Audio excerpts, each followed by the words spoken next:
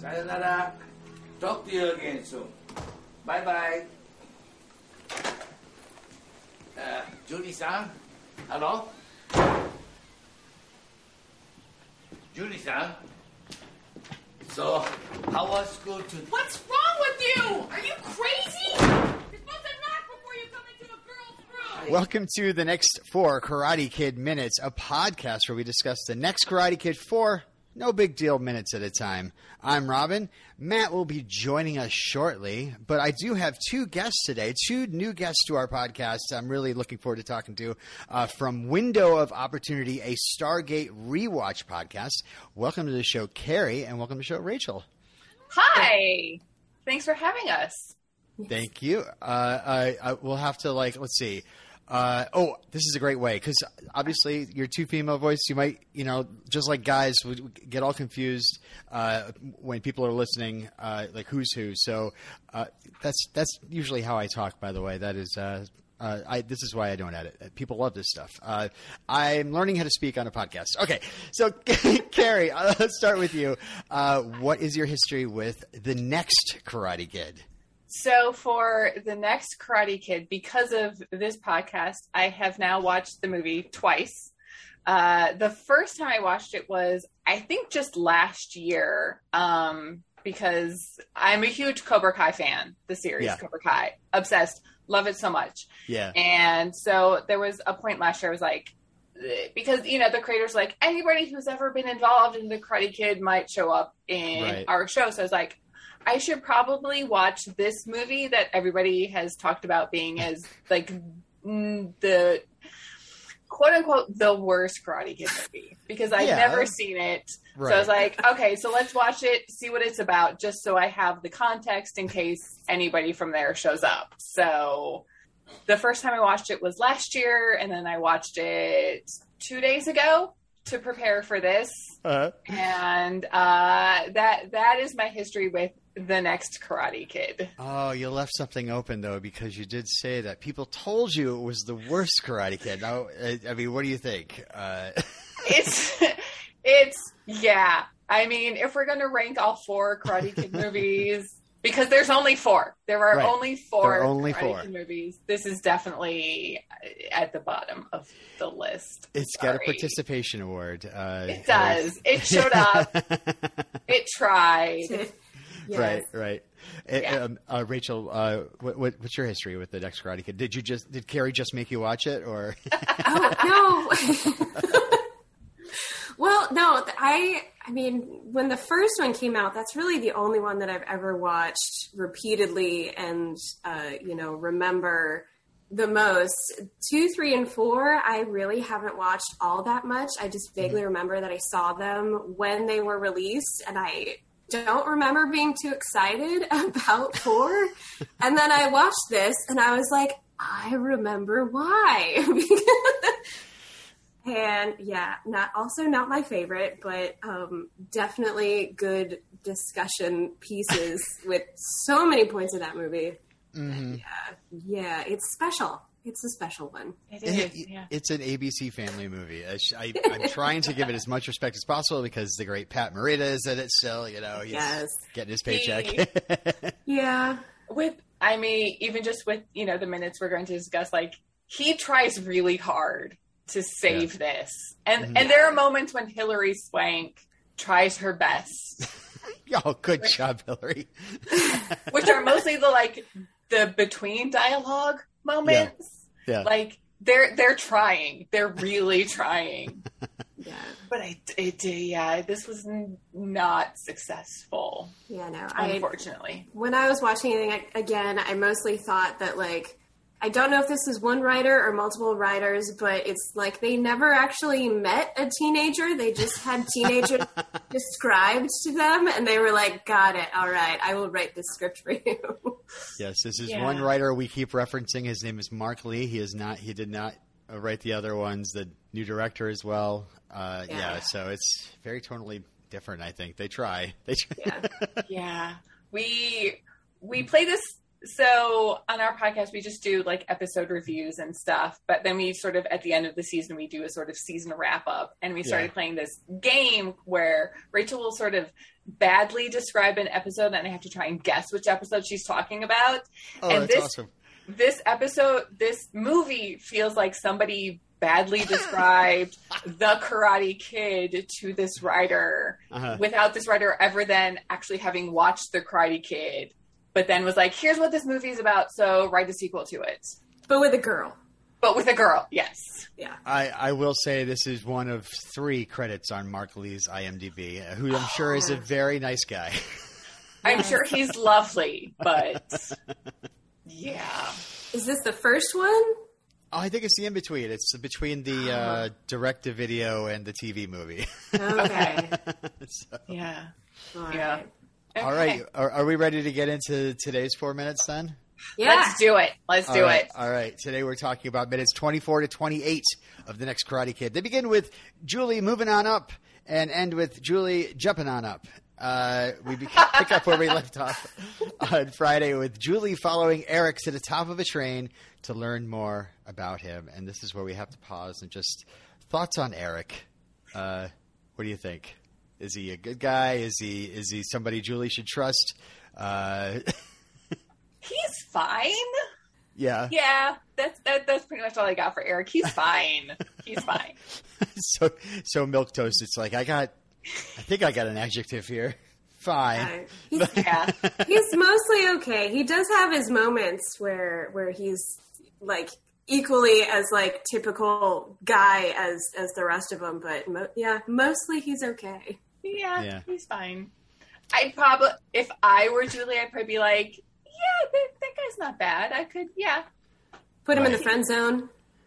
And quite honestly, like I'm looking around at the other guys that are featured in this movie, I'm like, nah, I don't think. I think Eric's probably the best one. Out of all of them. Yeah.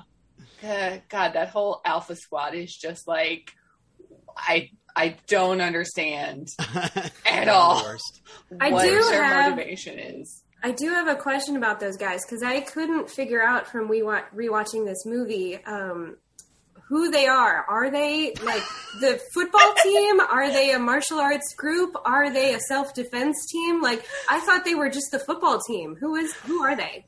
Okay, actually, I have a live correspondent that just swung in through a window. This is our on-the-scene reporter, Matt, who just crashed through a window. Matt, Carrie, and Rachel here. Hello. There you are. Hello. Please explain who the Alpha Elite are, at least in the organization. Like what kind of organization they are. Arbiters of hallway justice. There you have it. Okay. Okay, then. I don't know. It almost seems like it's Michael Ironside's. It's Iron Time. Iron Time. Yeah. How to Be a Man Club or something like that. Just terrible.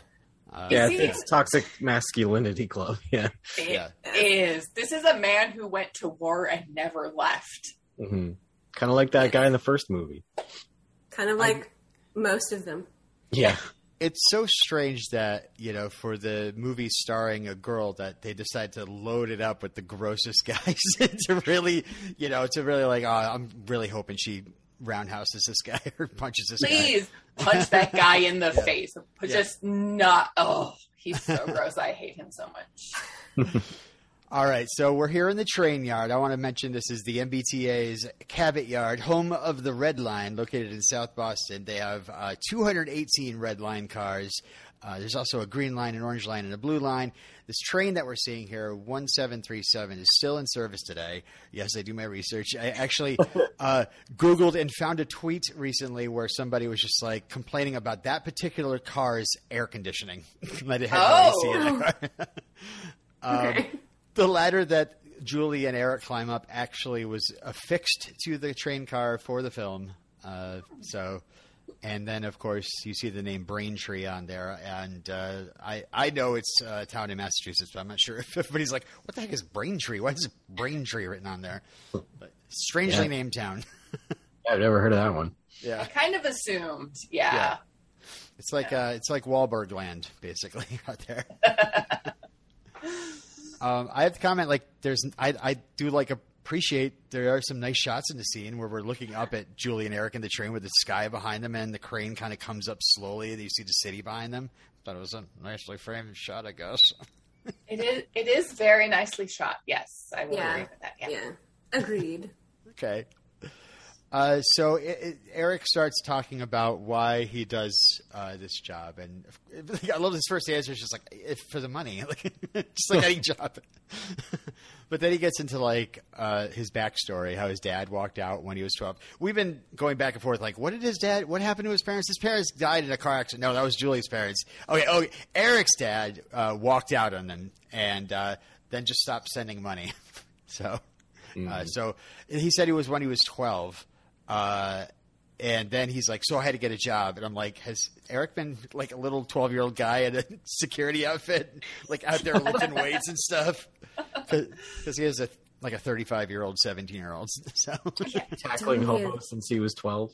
Do we know how old Julie's supposed to be and Eric? Like, are they junior, seniors? Do we know like where they fall in the high school? Well, scheme? Eric can at least drive. Yeah, right. that's true. Yeah, there's at least that. So, yeah, do we know how old these characters are? No, they don't say. Okay. They're American teenagers. Yeah. Yes. Okay. Well, I mean, a bit later, she does say she got asked to senior prom, right? I haven't seen farther in the movie, so okay. I don't remember. That doesn't mean it's her prom, though, does it? Right? Yeah. I mean, that doesn't mean it's her prom, but. So, I guess, are we thinking junior? Because if they're 16, they probably junior, senior-ish. Are they 16 though? I'm going to assume they're in their last year of high school. Oh wait, just because he said. Oh wait, no, I did this math because he says my dad walked out on us about 6 years ago, but I just assumed that was 18, so that would make him 12. But who knows how old he is? Yeah. Sorry. Yeah, he might only be 16. Yeah. Does he mention when, because he starts talking about his future, how after high school he wants to go, fly F-15s? Yeah. Does he say somewhere in there how soon that is? Like next year I want to go, or? No, he just says, I'm going to the Air Force Academy. I'm going to be a fire pilot. Yeah. So he might be 12 right now. He's watched a lot of Iron Eagle as well. Are you kidding me? He's in Alpha Elites because Jester is in charge of the whole thing. Jester from Top Gun. I'm thinking, Jester's got some connections there. Like, little we know, this is a soft padded sequel to Top Gun as well. Just the adventures of Jester. What happened to him? Yeah, he just started this alpha male white Aryan society up in Boston. All takes place in the same universe. Yes. So yeah, we find out Eric's in there because we're like, he's such a nice guy. Like, hasn't he looked around yet? And like, these people are jerks. But I guess he's just sucking it up to get into the Air Force Academy. So Julie says she never thinks about the future. I never think about the future, and that to me that always makes me think of Batman '89. Hey Grissom, think about the future. No. Oh, yeah. All right. No, all right. Sorry. So yeah, this interaction shows that Julie has no direction. She has no plans for even the next 5 seconds, except for like, I'm going to make you promise not to say anything about my hawk. Yeah, she's very obsessed with that hawk. Like, her whole obsession, like, you can't with the hawk. You can't tell anybody about the hawk. It's just so extreme. Like, I mean, I get. On one point, I get the hawk. She wants to nurture it and get it back to health. But at the same point, it's so much. It is so much. It's too much. Right. It's too much. And I said last week, it's like, what happens if the hawk gets called about? Animal control comes in and takes care of it? Yeah. So animal control comes in and they help rehabilitate. They just come in and snap its neck. Like, animal control's not going to, like, kill a hawk. Like, no, it's a federal crime to kill them. Exactly. They're going to take it far, far away, and she'll never see it again. Ever, never. She's dependent on the hawk. Yeah, she needs that hawk for her like moment of zen every day up on the roof, you know? You see her later getting like a hawk tattoo. Like on her back, maybe?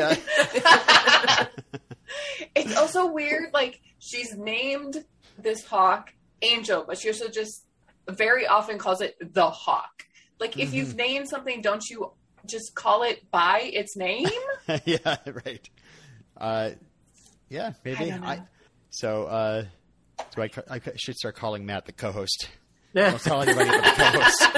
I'm okay with it. So yeah, she makes Eric promise not to say anything, and he's like, "All right, I promise." So before he was saying, she was like, "Are you going to say anything?" And he's like, "You'll see."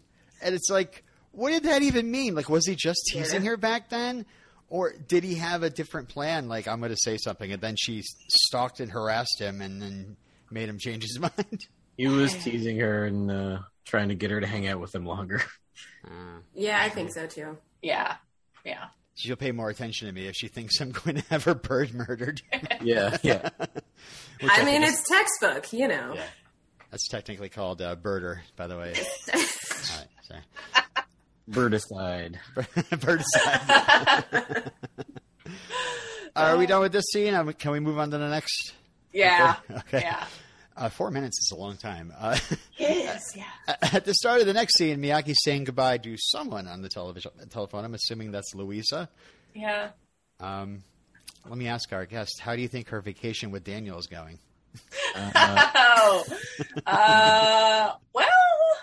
I mean, what's Daniel doing at this point? Because I don't even know what year it is. Yeah. I know. Because this movie's 94?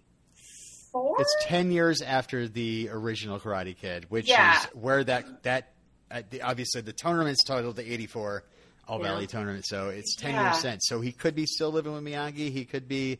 Yeah. I mean... Could be selling cars by now, maybe? Maybe? Possibly. Like, is he working with Amanda by now? Like, I assume they had Sam in the early 2000s, so maybe they're not married, but... No. Yeah. That's a good question. It is a very good question, and... I like to guess. I like to guess that maybe that... As long as he's not getting other people's blood on her, she's having a vacation. Yeah, because Daniel had built his own room in Miyagi's house back at 10 years ago, right? Which is it's very strange to think sequels happening 10 years later. Right, that's a lot of time to have passed. That room is no longer there in Cobra Kai, so something obviously happened to it. Yes. Maybe that something is this lady's vacation. Maybe she trashed that room beyond repair. Oh my God, Louisa! What did you do? Louisa, you can stay in the guest room. Worst TripAdvisor review ever. Yeah. Oh yeah, that guest house could be at Airbnb. That's funny. Yeah, then I thought maybe he's not saying he's saying sayonara, so maybe he's talking to someone Japanese. Like, is he saying goodbye to, like, using the wealthy widow's phone to call Yukie? I won't get charged for this. Yeah, I will make all the long distance calls. Yes. So Julie comes home and goes to her room, shuts the door, and then Miyagi just walks right in and catches her in her bra. I absolutely love. Are you crazy? Like, have you lost your mind to walk into this room? I mean, I do appreciate how he mentions Daniel, because it does tie this movie back into the original trilogy. He lived with. He had a roommate who was a boy, so them walking in and out of each other's rooms was not a big deal. They never knocked, though. Like, I'm just thinking, like, you don't every time we saw them interact like that in the previous movies, I thought Miyagi did knock. Yeah, I guess after 10 years of living together, they just stopped. It's been 10 years, and they're shoji screens are maybe difficult to knock on. How do you knock on paper? I don't know. That's true. But yeah, you do shadow puppets. I mean, I'm sure Daniel walked in on Miyagi one time where he did not want to walk in, and they knocked ever since. I mean, knocking is, just it's safe for you. It helps yourself too to not see anything you don't want to see. Yeah. Yes. Yeah. I love how Miyagi immediately starts strangely stroking the side of his face and then covering his eyes, and I'm sorry, almost like he's praying, oh God, please take that out of my mind. You never see Miyagi in the wrong usually. Right. So it's odd to see him apologetic. Mm-hmm. Mm-hmm. Well, I mean, there's some, it's a girl now. It's I think this whole thing where he's immediately all right, listen, I lived with a friend. He was a boy, and that was a lot easier. It was his subtext was just I am not a pervert, please. It's a total accident. Yes. Yeah. Sorry, I have to say Mr. Miyagi's a pervert. Oh, hi, Mel. No! Wow. I was silently judging all of you. You went too easy on Mr. Miyagi? Too easy. Come on, he's a legend. He's a completely pure person. There's no way. There's no way, Mel. Canon, he's a pervert. Go back to your wiki feet. Mel, come on. No. Wrong. No. Well, I think are we outvoted?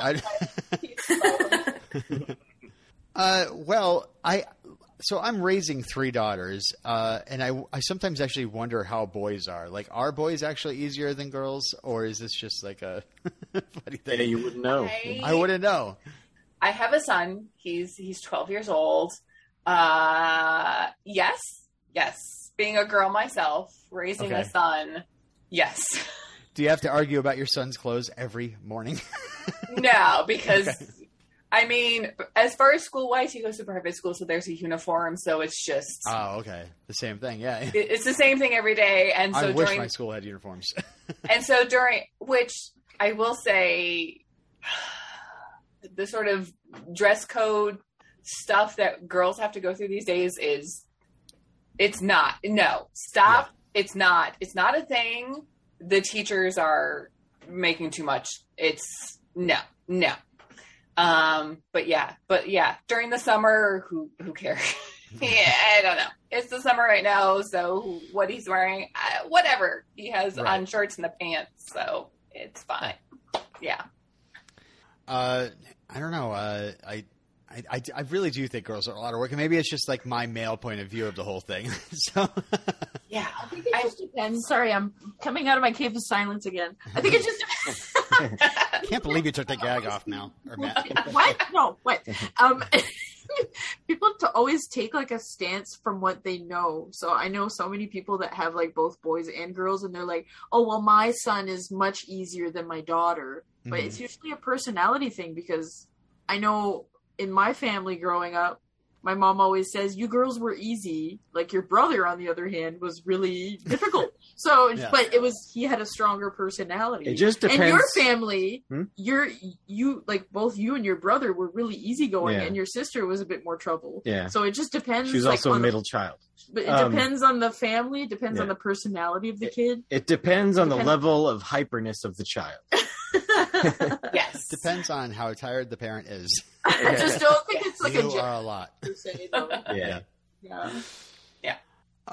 So we learned that while Julie snuck off with Eric, Miyagi took it upon himself to get Julie's schoolwork, and we were talking about Miyagi wandering around the school wondering where Julie was because he showed up for a ride and she just took off. But her excuse is I went to the train yard to talk to this guy. No big deal. If my daughter told me I went to the train yard to talk to a guy, I'd be what? I'd be so mad. I know. I couldn't believe that she actually thought that one would fly. Oh, the train yard. Really? That's an excuse I understand. Yeah. But also... it makes sense. I'll let it go. But also, why would teachers give this random guy Julie's homework? How do the teachers know who this guy is? Why? He's hi, I'm Julie's guardian. Please give me her home. What did he say? How does he explain their relationship at this point? Because even it's been a day, as far as Julie and Mr. Miyagi's relationship goes, and it's just and the school's just going to trust this random guy that he's I Julie's. guess maybe they'll just give out guardian homework. now? They'll just give out homework to whoever wants it. Yeah, I mean, it is homework, so Yeah. who's just going to ask for homework? So yeah, exactly. Sure. yeah. But- I'm not Under really DCID. sure how much security would be around the assignments. I'm assuming the teachers were just like, well, here's everything I assigned for the last 3 weeks. Yes. Julie's done none of it, so good luck. Yeah. Yeah. Yeah. Yeah, that whole thing was just really weird to me. But it might just be like where I'm coming from, like today, and you know, the sort of security involved in schools and stuff at Right. this point in time.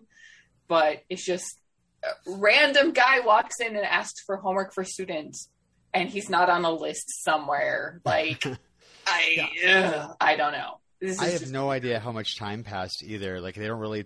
I mean, the way this movie sets it up, the first time Miyagi and Julie actually have a conversation is on his way after dropping Louisa off and on his way to drop her off at school. Like they didn't actually talk before then. So Yeah. She said hi. She said Yeah. hi. Hi. So it's Oh, hi. fine. Yeah, She yeah. said hi, Yeah. so it's okay. so you think Louisa, like Miyagi gave her the out, and she was like, "All right, I'm packing my bags right now. We will leave in the morning. Well, drop me off before dropping Julie off at school. I've had enough." Yeah. Yeah. So yeah, Miyagi asked her to do her homework, and she says, "I told you this morning. I know where I'm going in my life, and I don't need any math problems to get there." And so I looked up like what actually she said that morning was, "Look, I don't need a special dinner. I can take care of myself. I know where I'm going."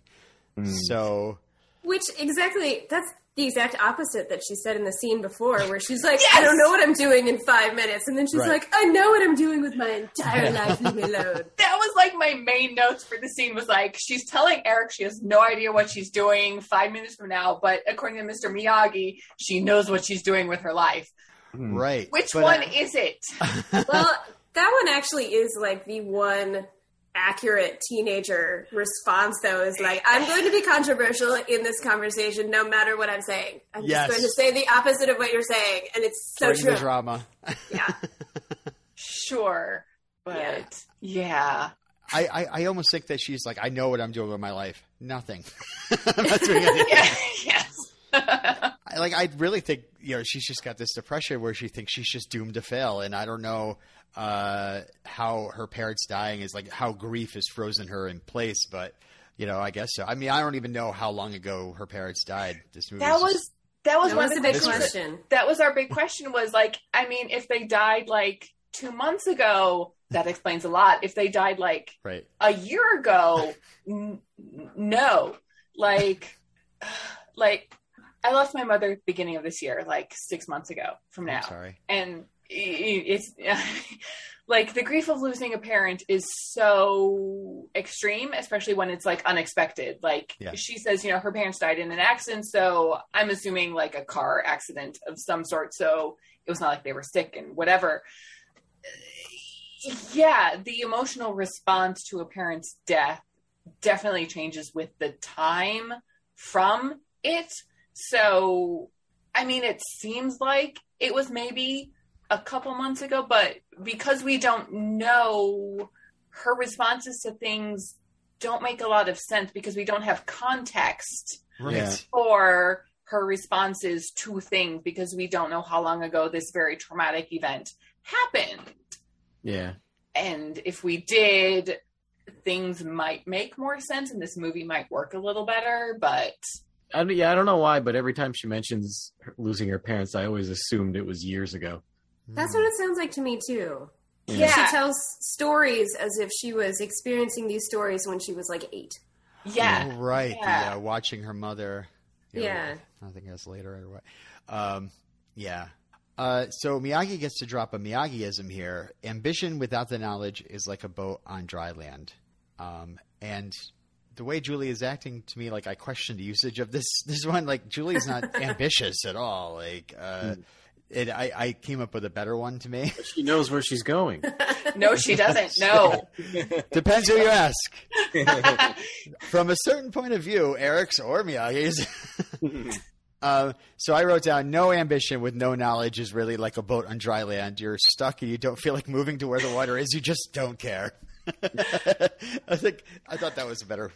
I like your helping take on it. Mr. Miyagi. Yes. Yes. I'm helping Mark Lee, actually. Miyagi he knows everything, so. Yes. He's perfect, right, Matt? Yeah. Except he's a pervert. No! No! dare you? No! Come no, on. No! It's enough. You lock Mel up again, please. She's a bad influence. I leave. I know. Lock her away again. Lock her up. Lock her up. Lock her up. Lock her up. Oh no! Lock her up. So I'm so glad on this female-centric season of this podcast we got Lock Her Up in. No, I'm sorry.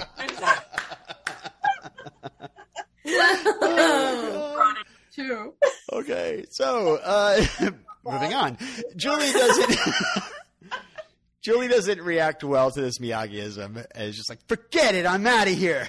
And I don't know. It's I get frustrated with Miyagi too sometimes. I'm just like, can you please just tell me what you mean? Why the riddles? Like, I'm supposed to, like, I'm in anguish and now I have to sit and think about what you just said. Like, why do I have to figure this out? You know, just give me the advice. I don't know.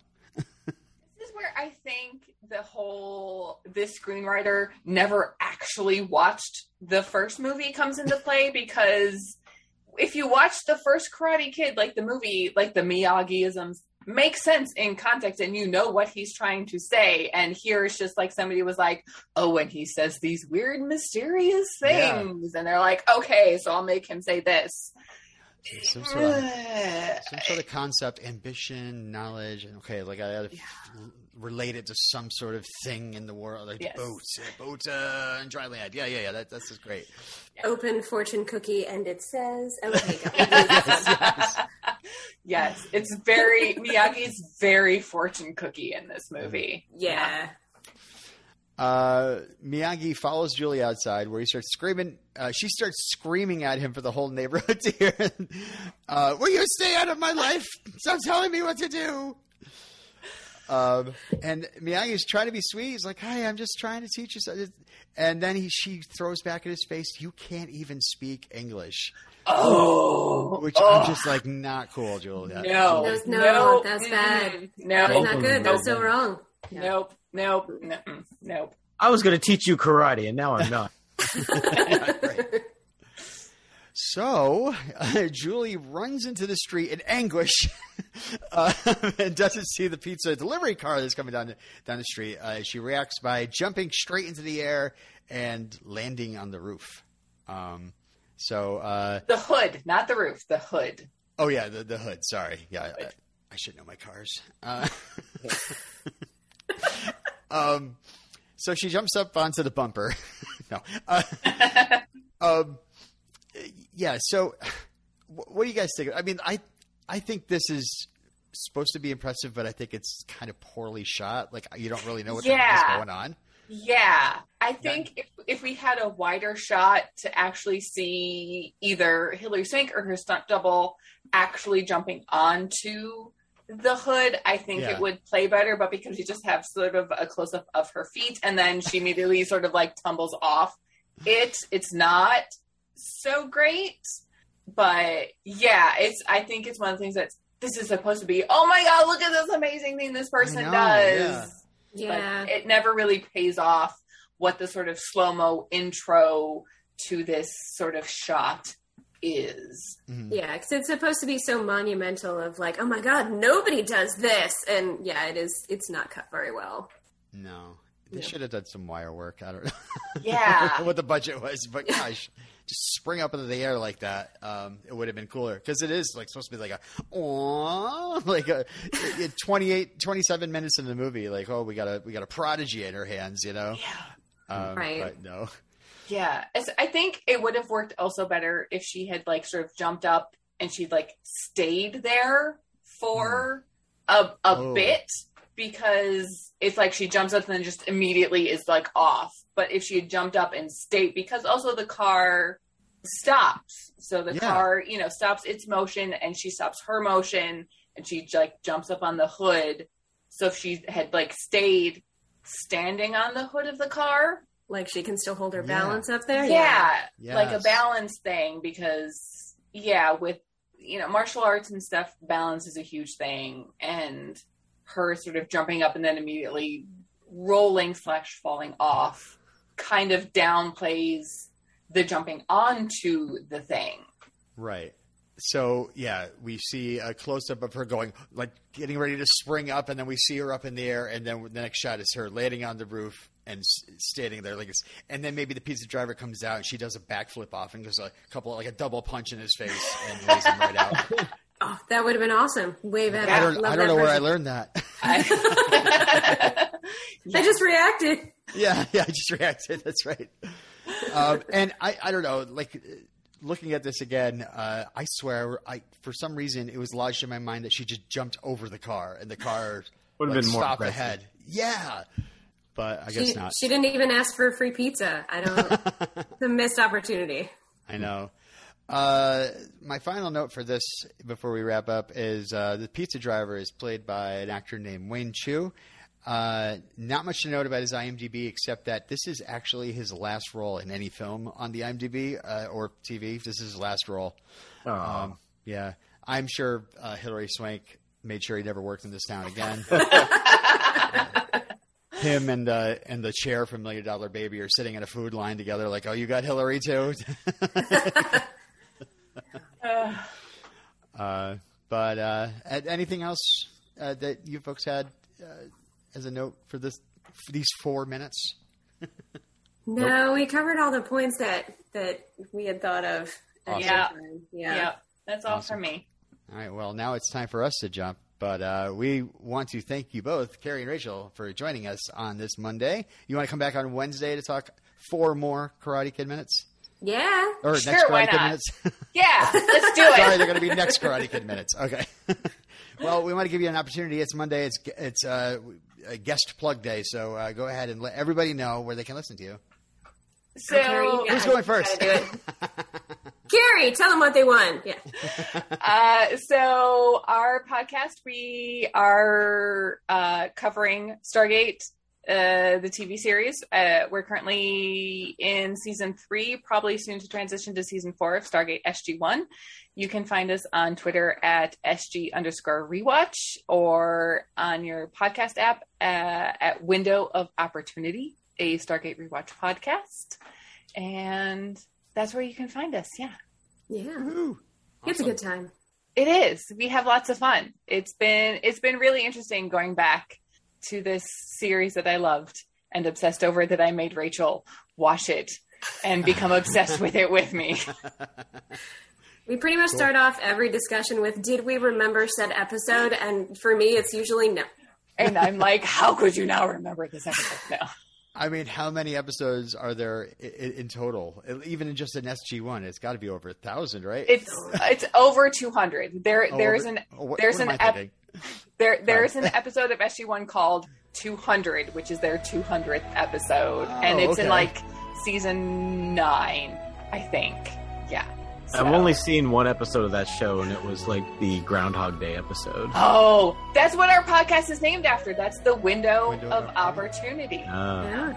I remember it because it was really funny. That one character was like really grumpy the entire time, and you had no idea why. And then it was revealed that his day always starts with getting hit in the face with the door that he can't avoid. That's Till. Yep. Yep. Getting hit in the face with the door every day. I know how that feels. Awesome. Well, thank you both for coming by, and we'll look forward to talking more on Wednesday. And until next time. Right, we're doing a callback to, I told you this morning, I know where I'm going in my life, and I don't need any math problems to get there. Ambition without knowledge is like boat on dry land.